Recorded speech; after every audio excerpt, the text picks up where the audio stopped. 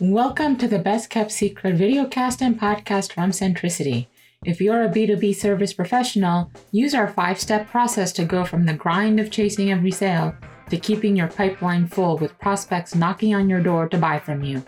We give you the freedom of time and a life outside of your business.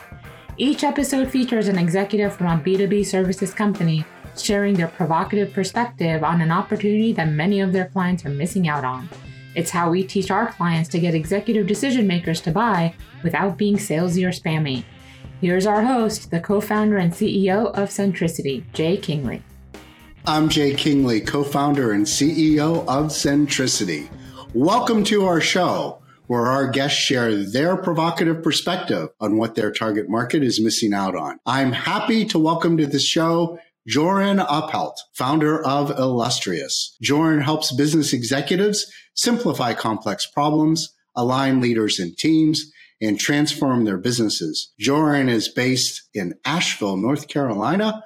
Welcome to the show, Joran. Thanks, Jay. This is the first time I've been introduced as being from Asheville because we just moved here in December from Florida. So exciting to be here. Thanks for having me. One of the things that I have found is probably the hardest thing about business is leadership. In fact, I know lots of people that start companies where they're just the solopreneur and they never want to have people on their team because it's so hard and it's such a struggle. And I think that people struggle because there really isn't a lot of great training, coaching, and mentoring how to become effective leaders. Because personally, I don't believe leaders are born. I believe that they can be developed. I think leaders struggle to understand how to engage and inspire their teams. I don't think that they have great methods and approaches for how they engage and how they communicate with their teams. And as a result, so often people get disillusioned with the other people that they're working for. And when someone says, I hate going to work, and what I hate most about going to work is the people that I have to interact with my boss, with the boss's boss, with the head of the company, very uninspiring. As the old saying goes, that never ends well. Now, Joran, I know that you spend a huge chunk of your time working with executives, working with leadership and their teams, trying to make things more effective. I would love your take on what do you see as the big issues as to why leaders often struggle in that role? Well, you've set it up pretty well. We're not taught how to lead historically.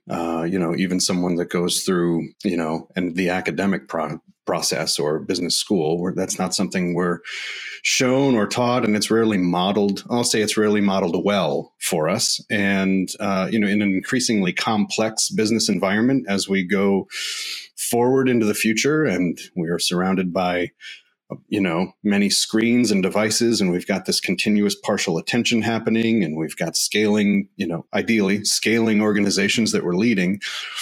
Yeah, there's a tendency to blame and finger point, away from ourselves at the market or others or circumstance.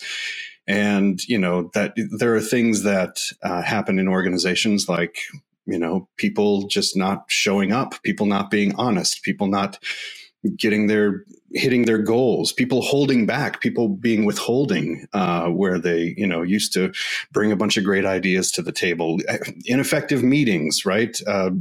Churn, staff turnover, all of this stuff. You can, as a leader, point at that and say, well, I don't have a good team, right? You can blame them. You can blame what's happening around you. And the reality is that you need to be showing up as a leader. The other thing you can do is finger point at yourself. The other thing you can do is blame yourself and say, I deal with a lot of coaching clients who are either, I don't want to be that kind of manager. I came from that environment. I'm trying to do this differently. I'm trying to show up as a different, kind of manager or director or CEO.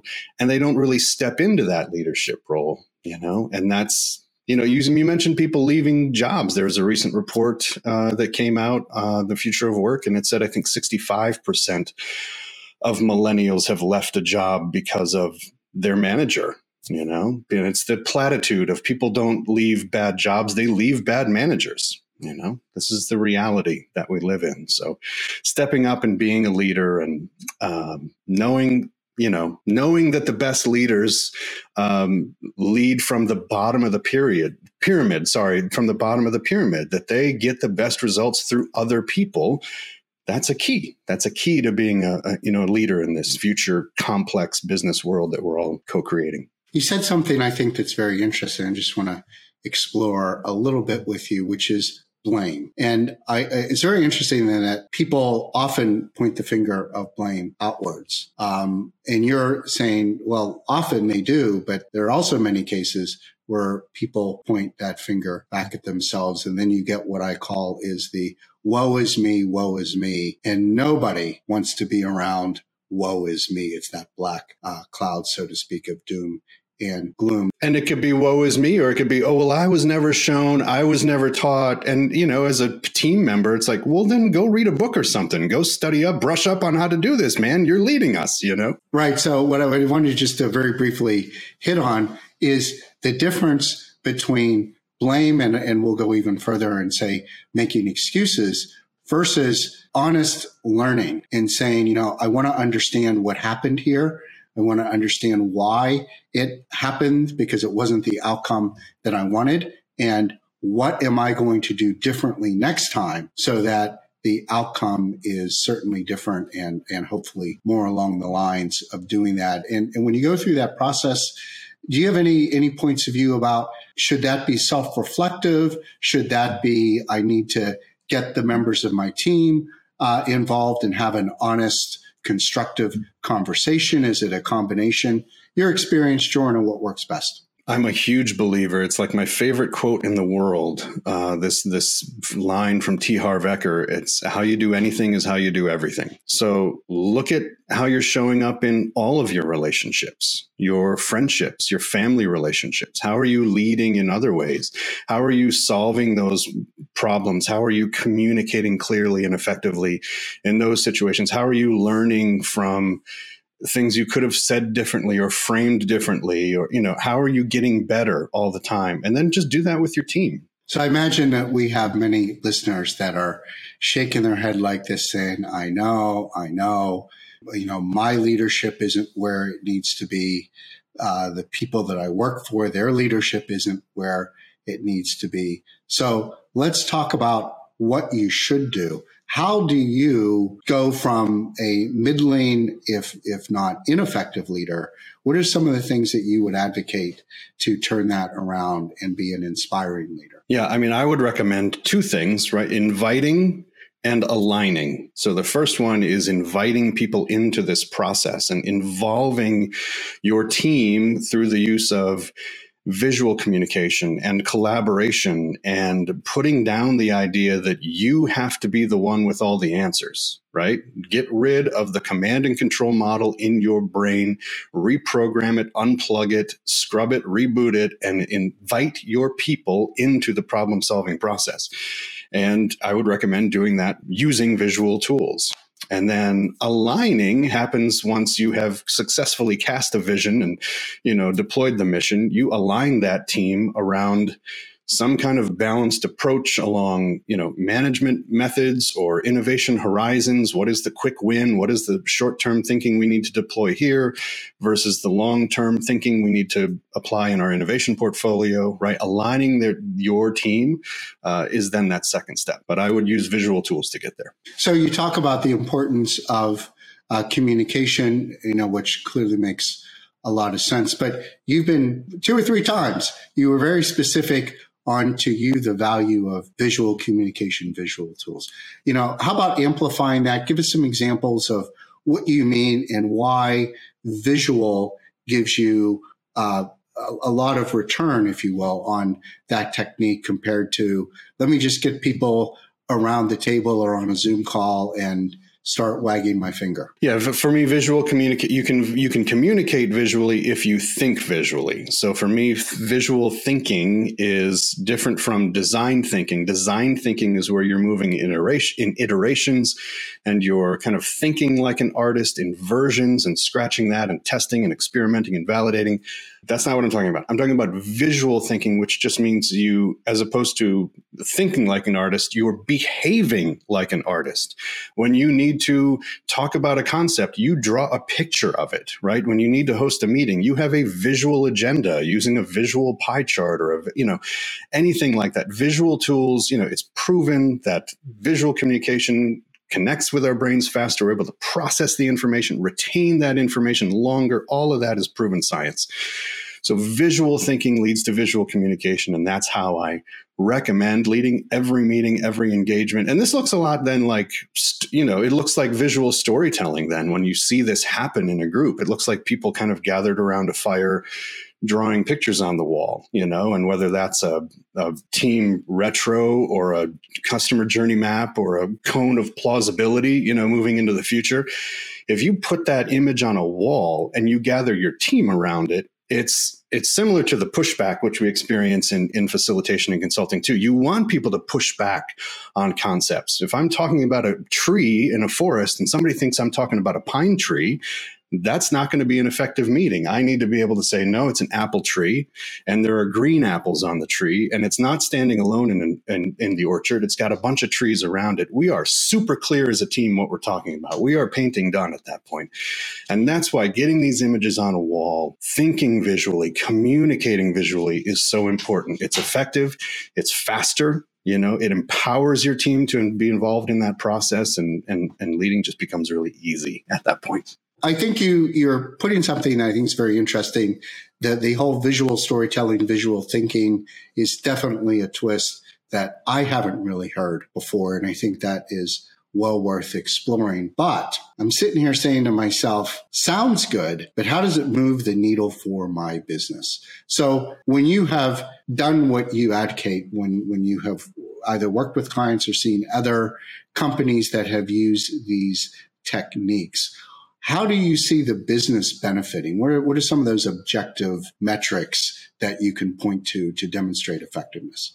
Most recently, we worked with a big software company, sales software company, and we built a journey map for them that was focused on their complex sales deals and their discovery process and all the way from discovery to close. So we built a mural for them. Because they were struggling with, people sticking to they have a sales process. They're a huge company. They need all their salespeople to do the same thing. It's replicable and scalable for a reason, right? So they needed a map built that every salesperson could adhere to, and every sales manager, mentor, or coach could go in asynchronously and set up for these coaching calls and talk about the discovery process, the stakeholder map. Who are you talking to? Who else is connected to the deal? Who else is holding the purse strings? All of that, all the way through to close. And so doing that visually has optimized those coaching calls. It has increased their adoption and adherence to that very important process for a company as large as they are. And, I can think of the other example of just we do OKRs visually, and you can sit around as a group that we also work with a global AV company that had 13, strategic initiatives. If we're talking balanced scorecard, these are high level initiatives. These are what they were calling, quote unquote, must win battles, right? These are things we must do, right? Well, for a team, an executive team of 12 people, you can't hold 13 must win battles in your head all the time, especially for Q1. I got to think of these 13 things. These are all equally important. That can't be true, right? So just breaking it down visually into the OKRs process and saying, okay, what are the top 3 things we need to be able to recite in the hallway? Like these, can my team reflect back to me what our top 3 priorities are this quarter? We were able to do that visually through the OKRs process. So it's transformative and it's impactful. We talk about leadership, and one of the things that leaders have to do is lead their teams, their organizations from where they are to where they're trying to get to. And one of the things we know is change is hard. I think human beings are wired to resist change. So I want you to comment on the perspective of I'm the leader of a business unit or an entire company. I'm hearing what you're telling me that I ought to do to make things more effective. And that requires me to change. Can you talk about the emotional side? If I'm that leader who's got to green light moving forward along the lines that you say, emotionally, where am I starting from and where am I going to end up? Yeah. So change, I think change begins with becoming self-aware. And I think that any leader who all of a sudden has the insight or the reflection that, oh, this is on me, I need to change. There's something in my habits or my behavior or my routine that needs to shift, that needs to be rethought, right? There are a couple ways you can do that. I think Michael Bungay-Stanier talks about it in The Coaching Habit. Let's talk about the steps to changing and creating new habits. It's instead of doing this thing, when this thing happens, right? Instead of X, I will Y. Right. And then you work that. It's like a muscle. You're not going to get it right the first time. And it does take time and it does take work, but it is like a muscle and everybody benefits. The benefits for you at the end then are you're leading from the bottom of the pyramid now. Now you've got a team that you have painted done for. You are now confident in the entire stakeholder team, and you know that you've painted done for them. You know that you have been explicitly detailed with your vision or your expectations, and you've set that up for them to get those results. And sometimes, you don't care how they get those results as long as they get those results, but you have that faith and that confidence in your team. That alone can be liberating as a leader, because as a CEO or as a founder, you stay awake nights thinking, oh, are they going to build the thing I want to build, and you doubt. And like we talked about earlier, having that clarity and that wisdom to just know the difference between what is a short-term project, what is the thing that's going to fire the team up in the short term and inspire them to stay motivated and incented, right? And versus long-term thinking.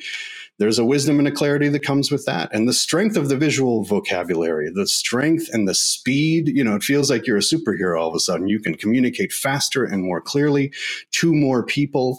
I think that there's a strength and a confidence that comes with developing and nurturing visual thinking, not only in yourself, but in your team. It reminds me when you have a team and that team really gels and really begins to perform. I like your analogy. You're leading from the bottom of the pyramid.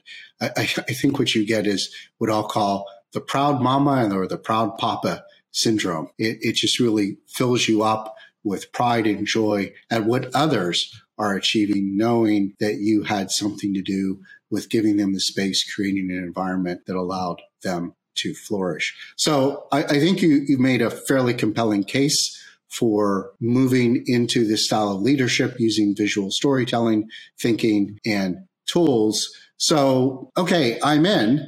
Now what do I do? How do I actually make this happen? There are three things we talk about in visionary leadership, but we talk about this kind of 3 steps you can take, right? And the first step is you have to, as a leader, take ownership of the problem.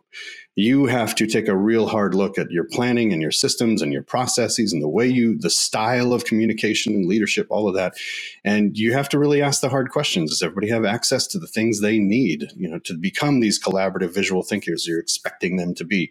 Have you provided them with the necessary onboarding and training? Are you, painting done around what success looks like for their specific role and how you see them fitting into your future vision? Like, all of this is important. So you have to, step 1, take ownership of the problem. It is on you. And if it's not, any of that's not happening, you've got to own it and start doing better, right? Bottom line. Second thing we say is break the big thing into smaller things. This can feel overwhelming and it's a lot to do. Okay, we've done our customer experience journey, but now we've got to change these 20 things in the process or in the company. Where do we even start, right? It's like cleaning out a closet. Like, take the things out and sort them and organize them and visually stack them and talk about what you're keeping and what you're tossing. And is it urgent versus important? And you've got to lay those things into a plan, and you start that by putting things into smaller and smaller buckets than you can implement. And then that third, really important, right? It should be the first thing because it's the most important, but it's the last, is ask for help. You cannot do this alone. You've got to let your need for control go, and not let it keep you from greatness. And we talk a lot about the genius zone, which Gay Hendricks talks about in The Big Leap. You've got to operate not from a space of competency or excellence, but your zone of genius, right? Which means you've got to delegate, offload some of these things to other people. And, you've got to ask for help. And that's hard for people. Like we've said, we are not in a culture, especially as men sometimes, and trained for and modeled, in order to ask other people for help. You've got to stop and ask for help. And, those scrum masters that, those aren't the only people who can put stickies on a wall. Those, hip looking creative directors, those aren't the only people in your organization who can think creatively. And those innovation teams that you've created aren't the only ones who can test and validate ideas and make the business better. All of this stuff has to be scaled throughout, and it starts by asking for help. Very thought-provoking. One of the things that, as you're talking, has come into my mind is this idea of being visionary, and how visionary is a visual tool, and how that leads straight towards being able to visualize what it is that you want to achieve, that visual thinking, and then needing to have tools and engagement that seems to all tie it together. So at this point, Joran, we're going to take a quick break. When we come back, we're going to learn a bit more about you. Are you wondering how much longer you have to grind and chase for every lead, conversation, and client? Would you like clients to knock on your door so you no longer have to pitch, follow up, and spam decision makers? Well, Centricity's Category of One program uses a proven 5-step process that will help you get in front of the decision makers you need by spending less time doing all the things you hate.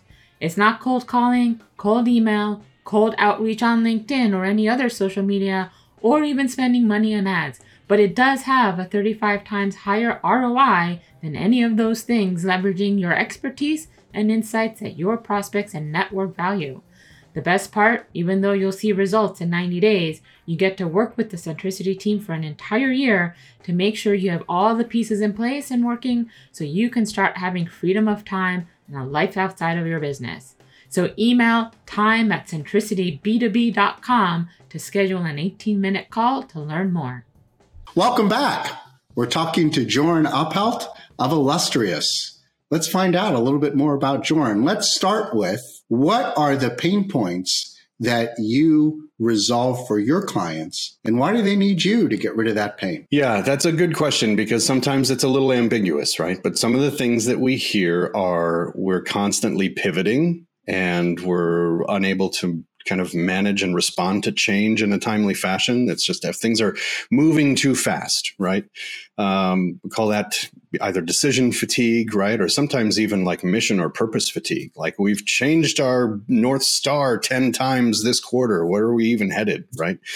Misalignment, like we talked about in the beginning of the call, it's, who is setting the North Star? Does the team understand where we're going? Is everybody leaning in the same direction every 90 days? Do we have the right people in the right seats? All of that misalignment can be felt throughout, the organization. Innovation-wise, they might be feeling irrelevant. They might feel the pressure in the market to come up with new ideas or launch new programs or products, and that creative spark might feel like it's gone out.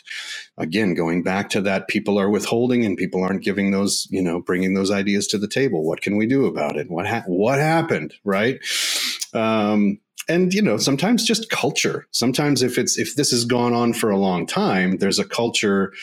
They would never describe their own culture as toxic, but, they'll say it's uninspired, it's misaligned, we've got a lot of, drama, whatever. Okay, you got some toxic culture, right? So, all of these, if you're an organization experiencing this, you are at great risk of huge churn, losing your top talent, having to spend 6 months to onboard new talent, missing out on, goals or KPIs and losing money. So that's what we have our antenna up for. One of the things that you were, I think, very articulate about in the first part of our show was the need for a leader to let go, a need for a leader to get beyond command and control and look outside of themselves to a team, be it internal or external. So that always reminds me of that old saying, you are the company you keep.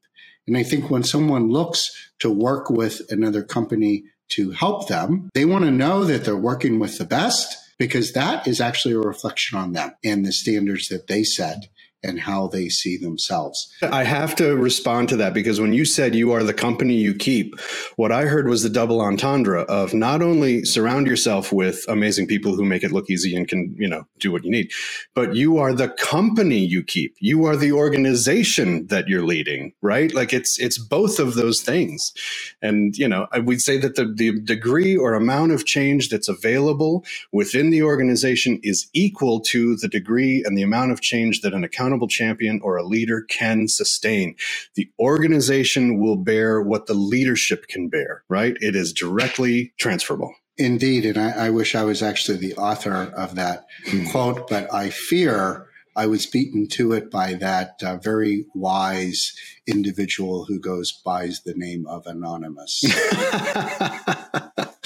I love that guy or girl. I love that woman. Yeah, that person. We'll just go with that person.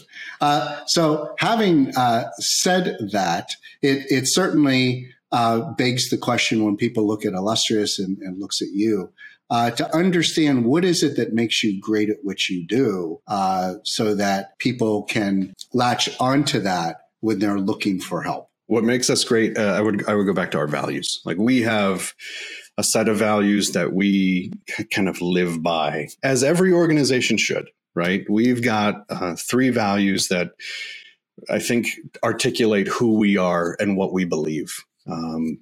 We are creative and we're outside the box thinkers. So energizing creativity is one of our core values. We are committed to quality outcomes, which means that if we have to redo something, and iterate again to get it right and get all the misspellings out and get the colors matched by the hex code and, proofread the email 5 times, we do that. I don't want work going out to the client that, looks anything less than stellar. So we are committed to quality outcomes for our clients. And we are really curious. We are compassionately curious, we say. We ask questions because we're coaches and facilitators and consultants in that art of inquiry, and getting to the next why is the game we play. That's how we learn. That's how we get better. So we are compassionately curious. And I will say, because I've mentioned the coaching we do a couple of times, I will say that I would put a 4th value in there. And that is a really deep-seated belief in human potential. Like, when I am with clients, I don't see them as the story they're telling. I see them as the white hot center, that light that is in them and that potential that they have to kind of unfold and become and grow.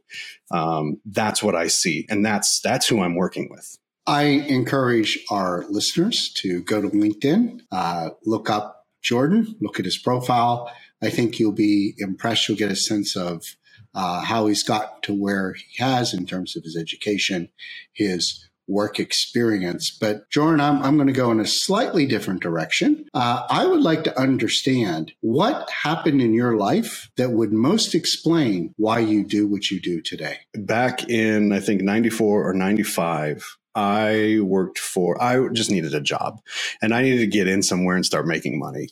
And I worked all kinds of jobs, but I thought, man, if I can get a good job, I'll be set. Right. So I thought, here we are in Florida. The Florida Spine Institute was this really premier medical organization in the area at the time. If I can get a job there, I'll be set. And so I got a job as a transcriptionist. Don't ask me how, but I got it. And my first day on the job, I was listening to the notes, and, I just picked up my yellow legal pad and the blue ballpoint they gave me, and I was just doodling. I probably dragon or a skull or something, just kind of doodling in the margins of my paper. And I felt this hand on my shoulder, and like, come with me, and dragged into the office and fired on the spot, day 1, fired for doodling. And it rocked me. Like, I was like, oh, okay.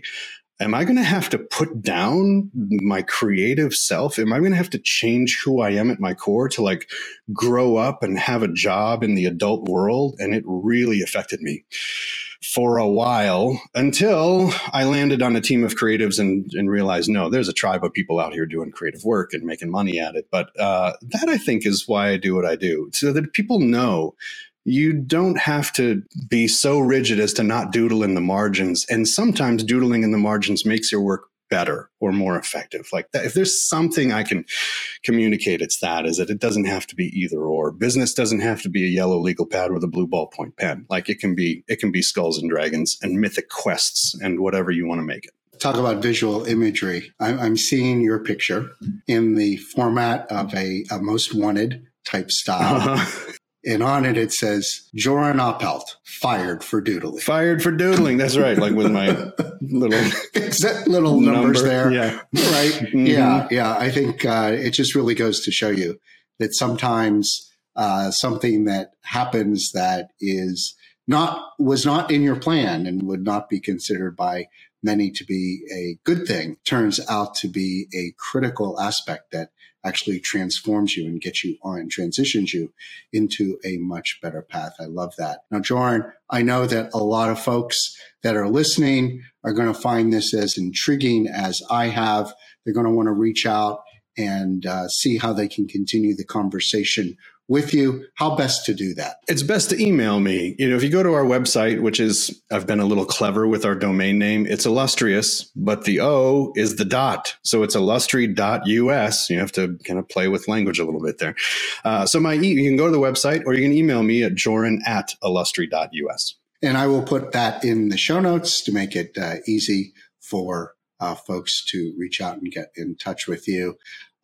This was incredible, thought-provoking, I think causing us to take a step back and reconsider how we have been doing things, how we have been leading, how we communicate, how we work with our teams. And who out there, if you're sitting in my seat, wouldn't be absolutely thrilled, Joran, with what you've brought to the table today? Well, I will answer that question. Probably everybody sitting in my seat would be thrilled with that, except for me. It was great. I think you can do even better. And I am here, advocating always for our listeners. And let me tell you what I'm thinking you can do to sweeten the pot even more. Okay. I'd like you to do something. I'd like you to offer something. We can call it a gift, if you will, for our listeners that will just take everything you've done and make it that much better, if you will. The sprinkles on the icing on the cake. Joran, what can you do? So I've got your choice of either a Lego set or a sand timer. I've got a 3, 2, and 1 minute sand timer. No, I can think of, we talked a lot about the book, the last book we put out, Visionary Leadership. We talked a lot about that book today. I can offer, let's say, like the first 3 chapters of that book as a sample for people who want to email me at joran@illustri.us, and I will reply with a link where you can download the chapters from the book. How about that? Fabulous. Just to our listeners, just make sure that Joran knows that you heard him on the Best Kept Secret show. Yes, but subject line, Best Kept Secret podcast, and I'll send a link out. And then you'll be able to take your learning and understanding that much deeper and then follow that up with a reach out to Joran and actually continue that conversation as a dialogue. Joran, I want to thank you so much for being truly an amazing guest on our show. To our audience, let's continue to crush it. Until next time.